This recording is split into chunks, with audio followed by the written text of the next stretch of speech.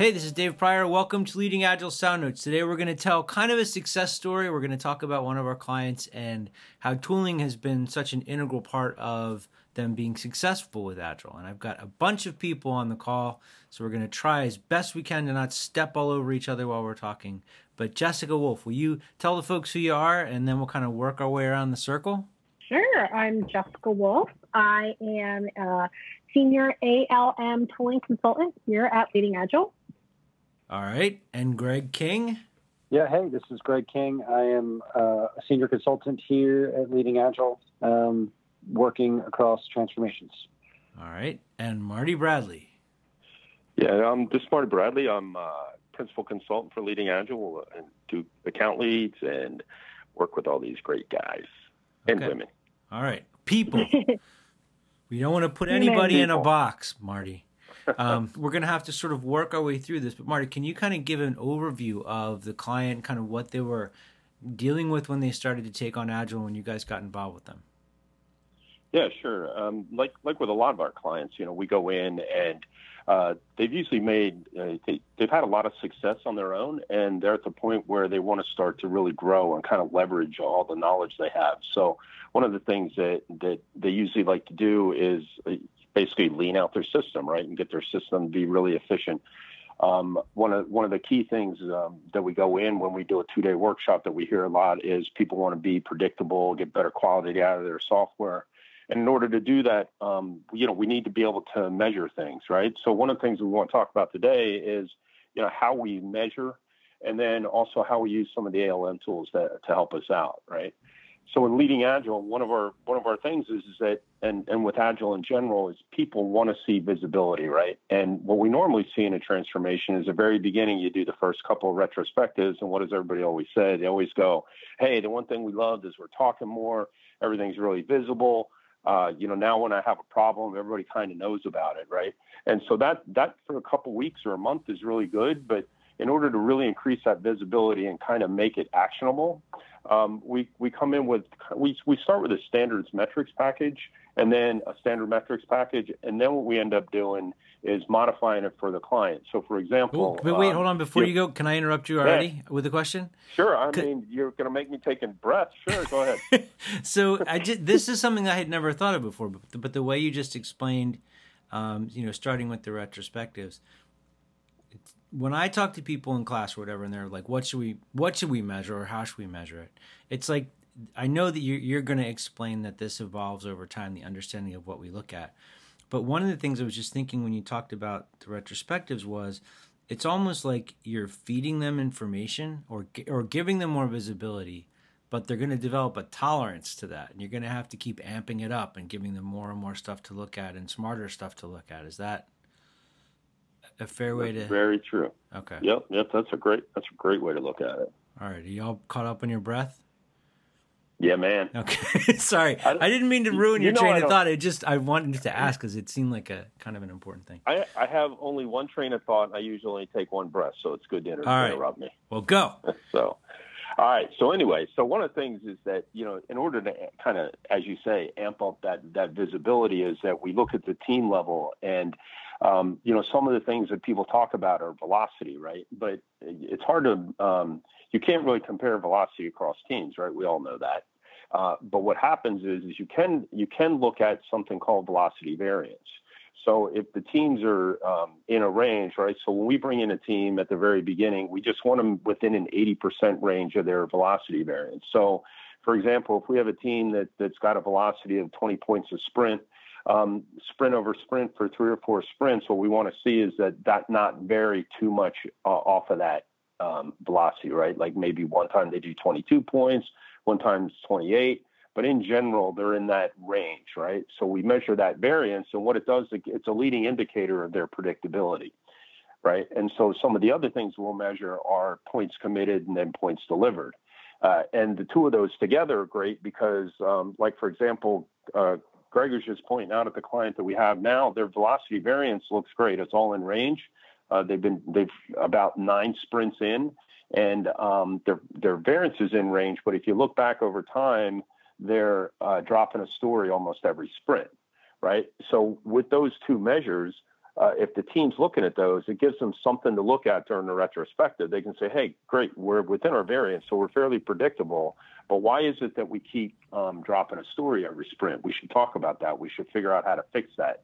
If we can't figure out on our own, maybe we should bring a coach in or somebody else to just kind of help us work through those things. Okay, can I ask another one about this? So another thing, if they were, and I'm just going to rudely keep interrupting you, but if they were, because I'll just talk nonstop. If they were having variance, like if the variance was increasing, but you could see that they were also trying to increase the amount of work they were bringing in, that might mean they were running experiments. Either way, you've got to figure out the reason behind the thing, though, right? Yeah, well, so that's why, great lead in, because one of the other things we measure is defects that bleed out of the sprint, right? So obviously, anytime if they're testing in the sprint and there's a defect, not a problem, right? Nobody logs that as a defect. It's just something that the team works through, right? Because you want the development team, you want them checking in on a regular basis. You want QA and people testing. So things that they find inside the sprint, you want whoever found it, just walk over to the developer, get it fixed. But if it goes outside of the sprint, we want to collect those, right? Because we want good quality. We want working tested software every sprint, right? So what we saw in this client is they were trying to do exactly what you were saying, Dave. They were trying to increase their velocity, and you could tell when they reached their tipping point because they hit a velocity that was really high. So we were okay that their velocity variance was choppy because they were doing it on purpose. They were talking about it. We were watching it, and it was going up. And then all of a sudden, they had 6 escape defects, right? So using those two together, you realize that, yeah, they were trying to go faster, and that's good, but they went too fast, and that's bad. So they hit a wall. So yep. And these are great things because we showed it. We also, one of the things that we do to help the transformation is we have a transformation leadership team, which is usually a combination of leading agile coaches and, the client team. And it was beautiful because when they saw this, they basically sat down and said, their product guys in there too. They're like, oh, okay. And our coaching advice to them was, see, this is what happens when you push them too hard. So they're trying to hit a date you gave them. And look what you did to the quality of the software. So do you really want to deliver poor quality software and hit a date? Or do you want to deliver quality software and have it be another 2 weeks? Yeah. Right. Well, and that's a decision that's easy to make. So it's also going to tell the system when they hit their limit. I mean, I've had lots of make them go faster. You should keep getting faster all the time. And I'm always like, no, it goes this fast. And you push it a little bit more, and that's, like you said, that's when the defects start to creep in and all that. So it is to me, it's like a positive kind of boundary thing. Like, this is the optimal performance we're going to get out of this system right now until we change something. One of the things that we want to do, I'm talking. I got to get in. Jump in there, man. Audio talk forever. One of the things that we use these metrics for is we tell the teams these metrics are meant for improvement. They're meant for the team not to be punitive. They're meant to be used by the team as indicators of performance, of indicators of how well they're doing. We work with teams to do regular assessments to make sure that they're getting better and moving towards their goals. And these metrics are part of that assessment. How do we tell if a team is able to make and meet commitments, and how can we tell if a team has a stable velocity? We need to have metrics that can prove that out. And so we certainly want teams to experiment, and we want them to have a culture of continuous improvement and trying to get better. But the only way that you're going to be able to measure or know that you're having positive effects is to make sure that we're keeping the metrics on that. Cool. And I want to pause for 1 second. I don't know if this is coming through the mic or not, but they're renovating the apartment upstairs. So if you hear loud noises, that's what that is. So sorry for I don't hear it. Yeah, I hear it. It's interesting what Greg said and what Marty's alluding to as well, because a lot of times we're taking a look at predictability just at the delivery team, and I think that's a misconception. We need to look at predictability and stability at the programs here as well, so we can understand if we're making bets in the right places. Okay. Yeah, well, exactly. That's what happens, right? Because when you have this kind of, because you want that healthy push-pull, right? Yeah. You want the program tier, you want them to try to push the delivery system, and you want the delivery system to be able to have some boundary, right? So what you end up doing is, by doing the velocity variance and weighing it against the escape defects, is you start building trust in the system, because it's clear that the delivery team isn't sandbagging, right? Because that's always the question you get. It's like, well, if they're hitting their sprinkles every time, how do you know they're not sandbagging, right? That they're doing that just to make their metrics look good. And so once you start having these conversations, it's clear to them that this is what's happened, and this is the true capacity of the system. And then you can make more intelligent decisions. Okay. All right. So you've got trust in the system, but when it comes to things like looking at, across the program, across the portfolio, how do you deal with that? Because you've got this basic team package, right? Right. And this is exactly what Jess is talking about, right? So what happens a lot of times is when we go in to do, and we talk about predictability, that people think that it's only the delivery system, but really you need predictability from top to the bottom, right?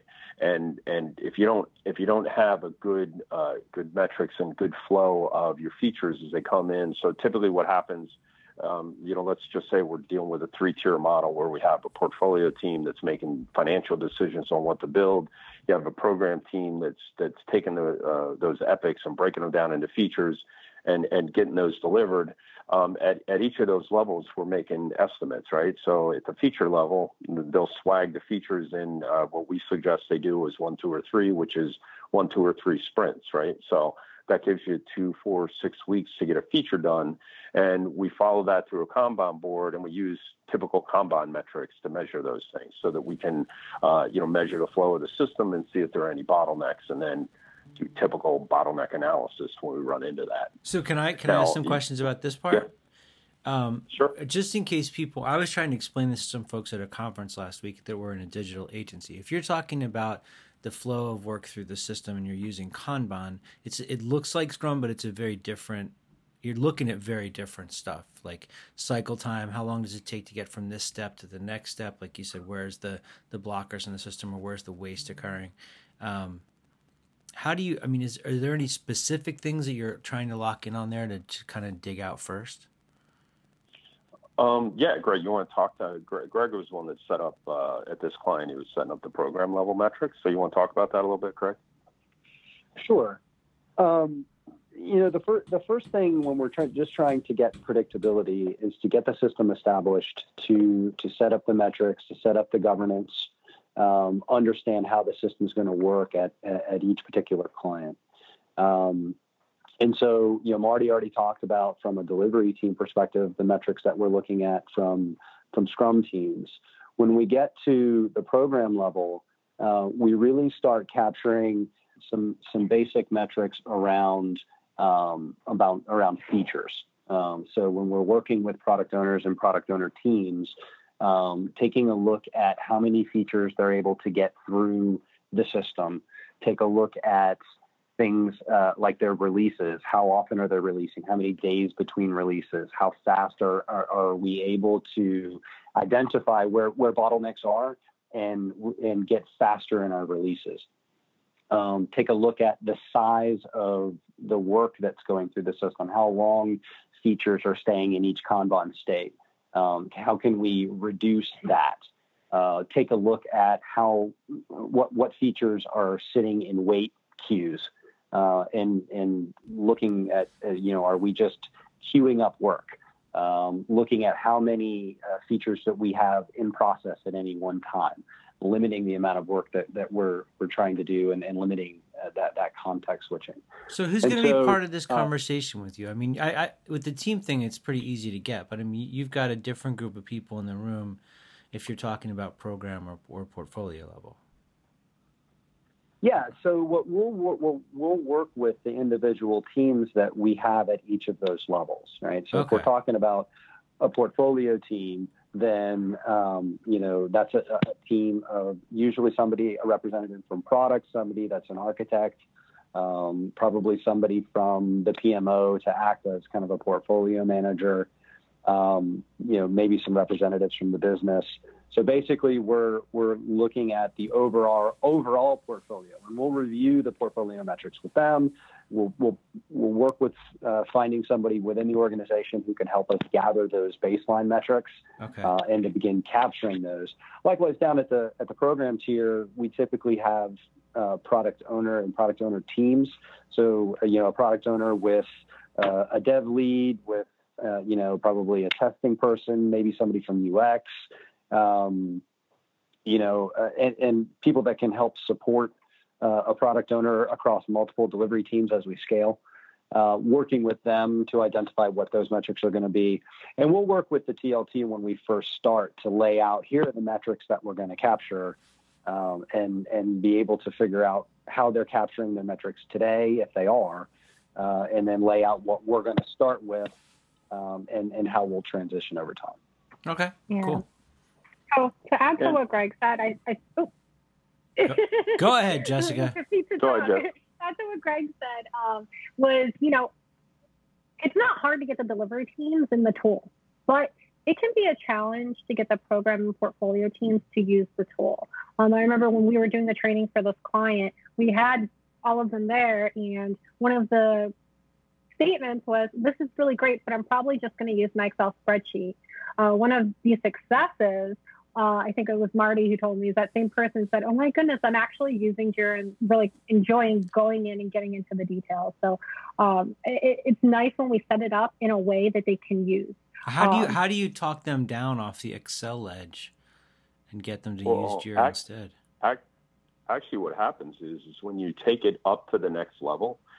So one of the things that we did, and this is actually specifically Jira Portfolio because you could get a common view, is started using Jira Portfolio. And this client was actually a little more sophisticated than some of the clients we go into, and they were having releases on a pretty regular basis, right?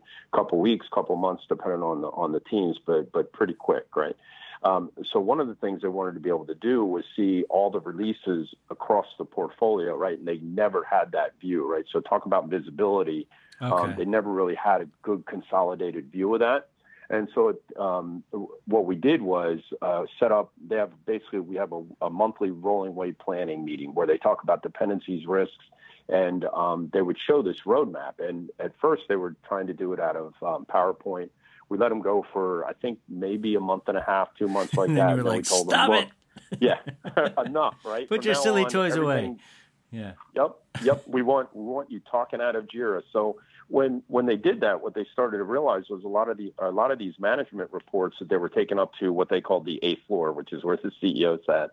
One of the guys had to go up and do these meetings with them, and they would take weeks to get these, maybe not weeks, but it was taking them a long time to get these PowerPoint decks together. And once he started seeing this portfolio view, he was like, this is exactly what I need, right? This is exactly what I need to go show to our CEO. And that's going to be real time, right? Because it's fed by the teams. Exactly, right? And this guy wanted to be able to, he wanted to know the data, right? So he needs to see it on a regular basis so that he can go explain, right? Because, data in and of itself is not very useful unless you have context, right? So if he can see it every day, if he's got a question, he can go talk to the team. Now, when he goes into the CEO real time, he's had this information and it's been coming to him on a regular basis, not at the end of the month with a bunch of PowerPoint decks that he has to now decipher, right? So his whole team started using it, which pushed it down because the only way the portfolio view is going to work is if you have all the program level stuff in, right?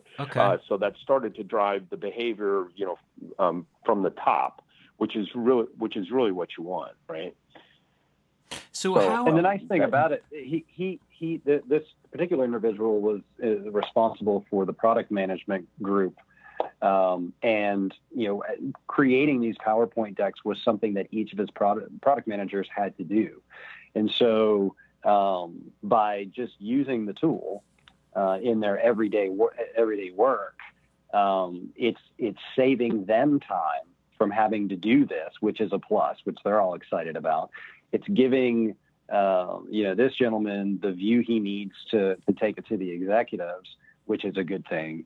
But it's also freeing up those product managers to actually do what they need to do to be a good product manager. It's looking at their product, looking at their market, instead of sitting around and creating, PowerPoint decks for meetings.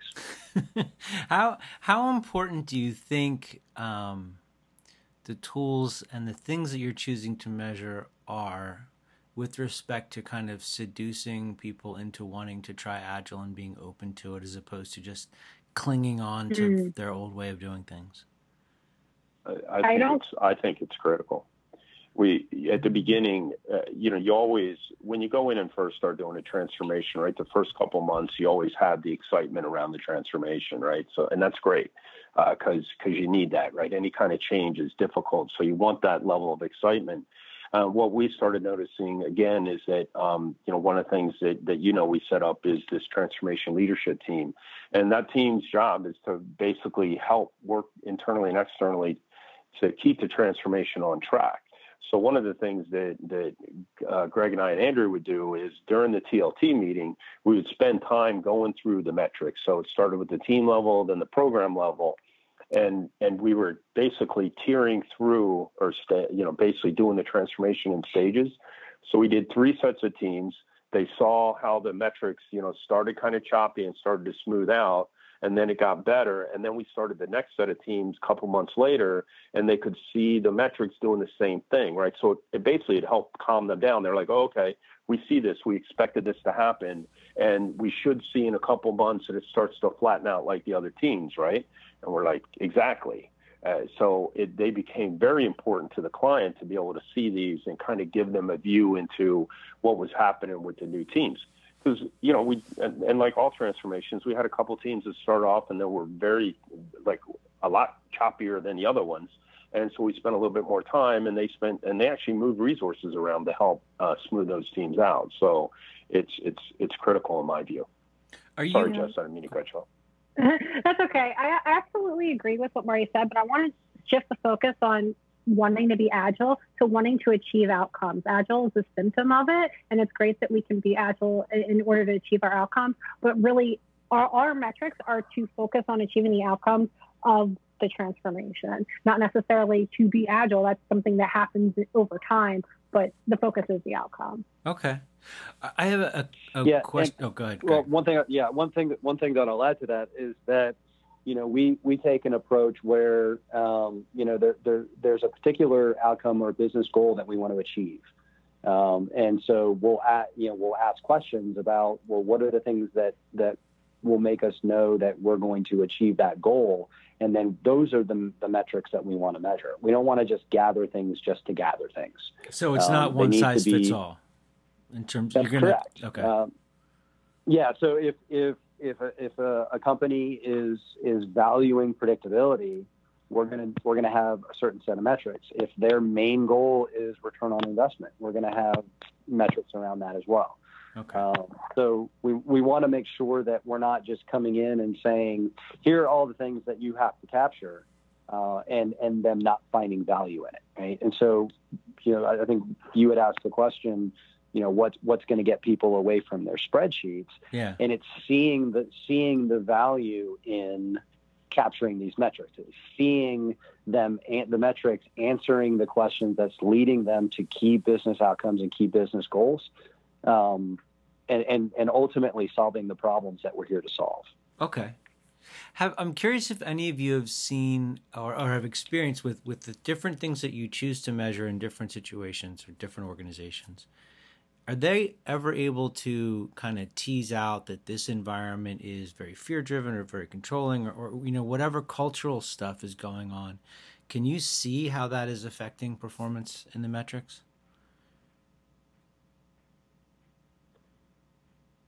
I mean, I've seen it, right? I've seen clients that, basically started to game the metrics, right? Because they thought the metrics were the goal, right? Was to have all of our metrics be perfect. And we all know that eventually backfires on them, right?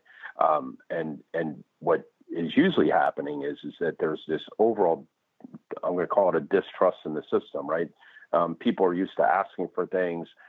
Development over commits because they feel like they're forced into a date, and then now the date is real and they don't hit the date, and now people force dates and force stuff all over the place because that's the only way they can get things done. And what happens is if we can use some metrics basically to build safety in the system for both, again, for all the way up the system, not just the delivery team, but if you can use the metrics to help show that, and that's what we've done in those cases, it gives them the safety to kind of start to shift away from this kind of fear-based planning, right? And it's the only thing that I've seen that's really helped get past that, right? Because when you talk about real numbers, when you see things like people are increasing their velocity and they're working 80 hours a week, and all of a sudden the defects go way up, and they already have a problem with a ton of defects in the field, and their clients are complaining. It's clear to everybody in the system that okay, we're pushing these guys too hard, right? So now what do? So you have to basically go to that delivery team and help them be able to commit, because at the beginning they don't, right? They'll overestimate or underestimate stories all the time, right? That's why we like the velocity variance, because it helps us help them. And we tell them it's okay. We know you're going to miss some stories at the beginning, but let's work through it. Let's talk about facts. Let's not be defensive. And that is usually the only thing that gets past it. But I've seen exactly that. So you need somebody who's not just, I mean, there's going to need to be somebody whose job is to watch the metrics and start to realize, oh, look, they figured it out. Like they're gaming this now. I mean, what is that role? Like whose job would that be? Well, is it the coach? It depends. It depends in different organizations. At the beginning, it's definitely the coach, right? Because one of the things you have to understand is that, not you personally, but when you're looking at the metrics, like Jess was saying, we're looking towards outcomes, right? And the outcome is some business outcome. And how do we get to that business outcome? Well, we know from experience that the more we lean out the system, the easier it is to determine that outcome. We get smaller batches and we can deliver faster. It limits the risk in the system, right? And so you do all of those things together and it starts to work. Now, after you've been doing that for a while, one of the things that we do as part of the coaching is we try to teach the teams, and that's all the way up the scale, right? From delivery, program, portfolio teams, how to interpret the metrics, right? Now, it depends in the organization. Some organizations will have a portfolio team or a PMO. I've seen where that works well as long as the PMO is more of a servant leader type organization where they're there to collect the metrics, help analyze them, and then help the teams do fact-based analysis. Okay. I've seen other places where they take the product engineering team. There may be people in the engineering team that act as release managers, and their job is to make sure the releases are going out the door. So they're very concerned about the delivery system as a whole. Okay. So a lot of times they'll do it. Okay. Yeah. So when I have worked with teams and I see fear in the teams, it's because the metrics aren't being used to tell a story. They're to check a box. And I think like what Marty was saying is really helping the people that we're coaching understand what these metrics are for, what questions they answer, so you can tell the story. When you start shifting into telling the story, a lot of times it takes away that fear because we're not looking to check the box and hit a number. We're looking to tell a story about what's going on. Yeah, I guess I'm more pessimistic. Oh, go ahead. No, I was going to say it gets back to kind of what I was saying before. Is these metrics aren't meant to be punitive, right? We don't want managers using these metrics as tying to employee compensation, and we want the metrics just to tell the story so that we can look at and assess the team and how we can improve, how we can get better. And one of the benefits of having a tool to be able to do this is it helps take some of the gaming out of the system. The tool is what the tool is. So if work's flowing through and teams are making and meeting commitments, it's going to show up in the tool, assuming that that folks are using it. It's going to be very difficult. It's not like people are just keeping their own records and showing their metrics on a PowerPoint. You can go into the tool and you can start taking a look at the velocity over time. You can start taking a look at how they're doing in their sprints and sprint performance. You can look at cycle time. These are things that are just part of the system, and it's what you choose to do with it afterwards. Whether you use it to get better, or Yeah. you use it to bring the stick down. And so that's where we come in to make sure that doesn't happen. See, and that's when Or use Jessica it said for the thing good or about evil. when she said checking the box. I was thinking it's not just checking the box; it's checking the box and showing me which neck I have to step on when I'm done. Exactly. So you're That's so teaching cruel. well.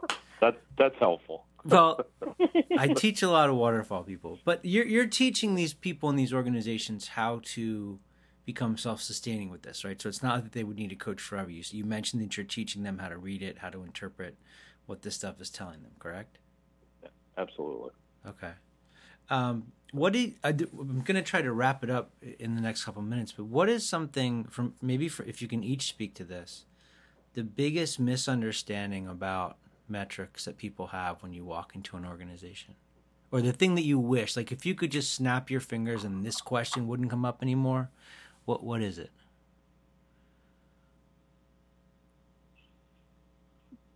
Josh, I'll go back to kind of what I was talking about. A lot of times when people, and this is true just within transformation in general, right? Change is hard. When we come in and we start talking about transparency and making things visible, And you wave your hands around in a circle. Yeah, it scares people, right? Because now things that maybe no one's been paying attention to are going to become visible to the light, and work that people have been doing is now going to be questioned. So there's a lot of fear in change. These are people's livelihoods. These are their jobs. This is how they put food on the table for their families. So when we come in and we start talking about transformation, we start talking about change, and we start talking about now we're going to measure this stuff. The first thing that people go to usually is, how is this going to affect my reviews, my performance, my compensation, my job? Right. And so they feel like the metrics have to look good for them to look good so that they stay safe. Right. Yeah. So there's that level of safety. So it takes a good bit of time to prove that when we're in this journey, that the metrics aren't going to be used for harm, that the metrics are used to inform how we coach, how we assess the team's journey towards their goals, and that we use it for continuous improvement. And it's the team that's able to use these metrics to see if they're on track. And it just takes time to prove that it's not going to be used by management to kind of hold their thumb over the team or question them as to why they didn't do this, that, or whatever. So, sure. And might take time to convince management of that as well, not just the teams. Well, yeah, it's a good point. Is when we talk about metrics, that sometimes management looks and gets the big grin on the face. Yeah. Like, so we can now. Where are the necks that I need to step on? Yeah. Micromanage with data now. This is great. That's not what we want to do. Okay. I love it when we actually provide management with metrics about the work that management's doing now, because that's not something that usually they've had in the past. Okay. That's holding the mirror back up to them. Yeah. Okay. I don't want to cut Greg off, but I'm going to answer the question a little differently. But so that's your answer to the thing, right? That's what you wish you could fix. Correct? Yeah. So I wish when we walked in that people felt safe being able to provide metrics and are able to use them right off the bat to try to improve. Okay.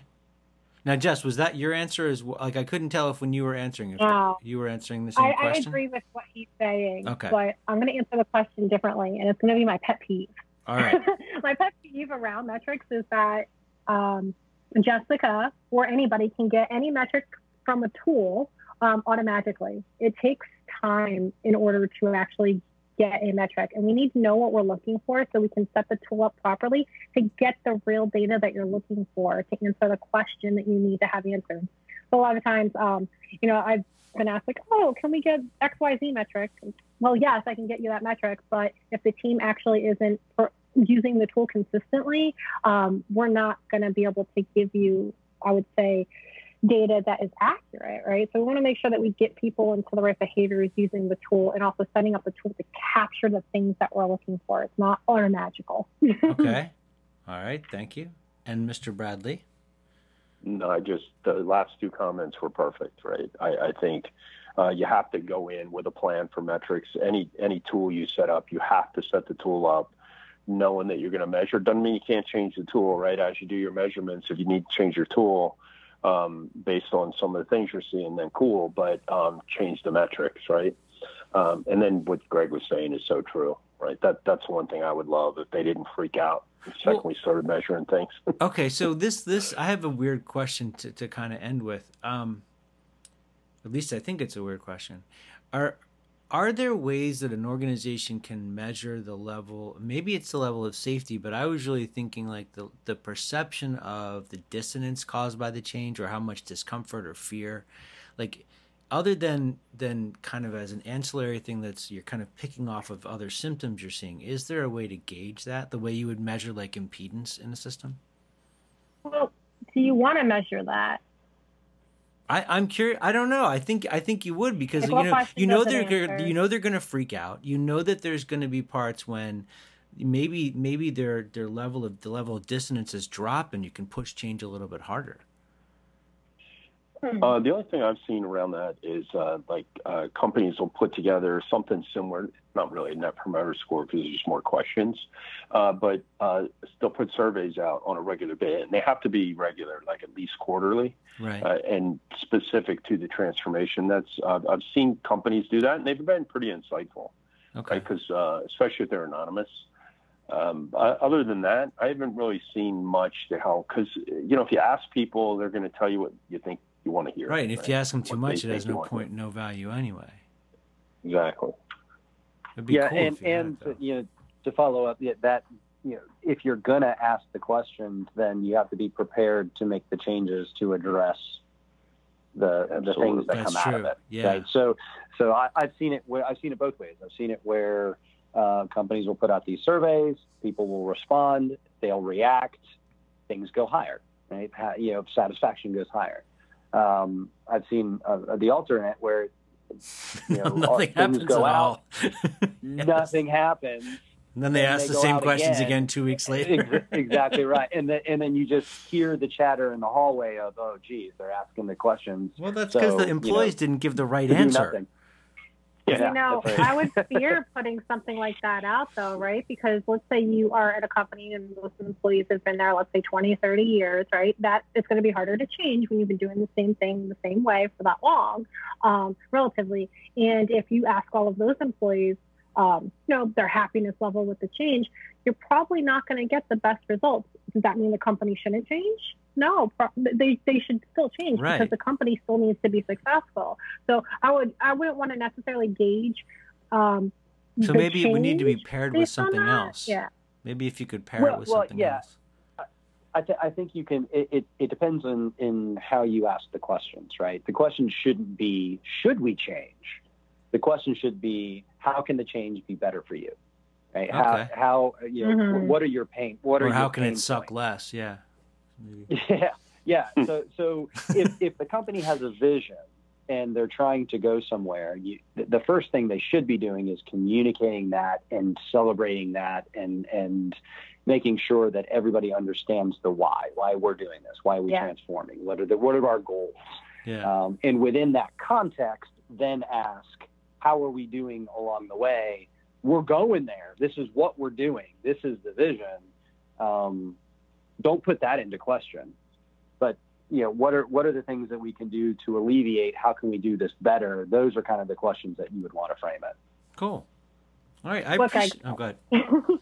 What was that? I said what Greg said. Okay. So thank you guys for doing this. This was really cool. So Jessica, if folks want to get in touch with you with follow-up questions, you're our tooling expert. So if they have questions for you, what's the best way to reach you? Sure. You can reach me on Twitter at @TheJessicaWolf. That's my Twitter handle. Or you can email me directly at jessica.wolf, that's WOLFE, @leadingagile.com. All right. And Greg? Yeah, I'm Greg.King at leadingagile.com.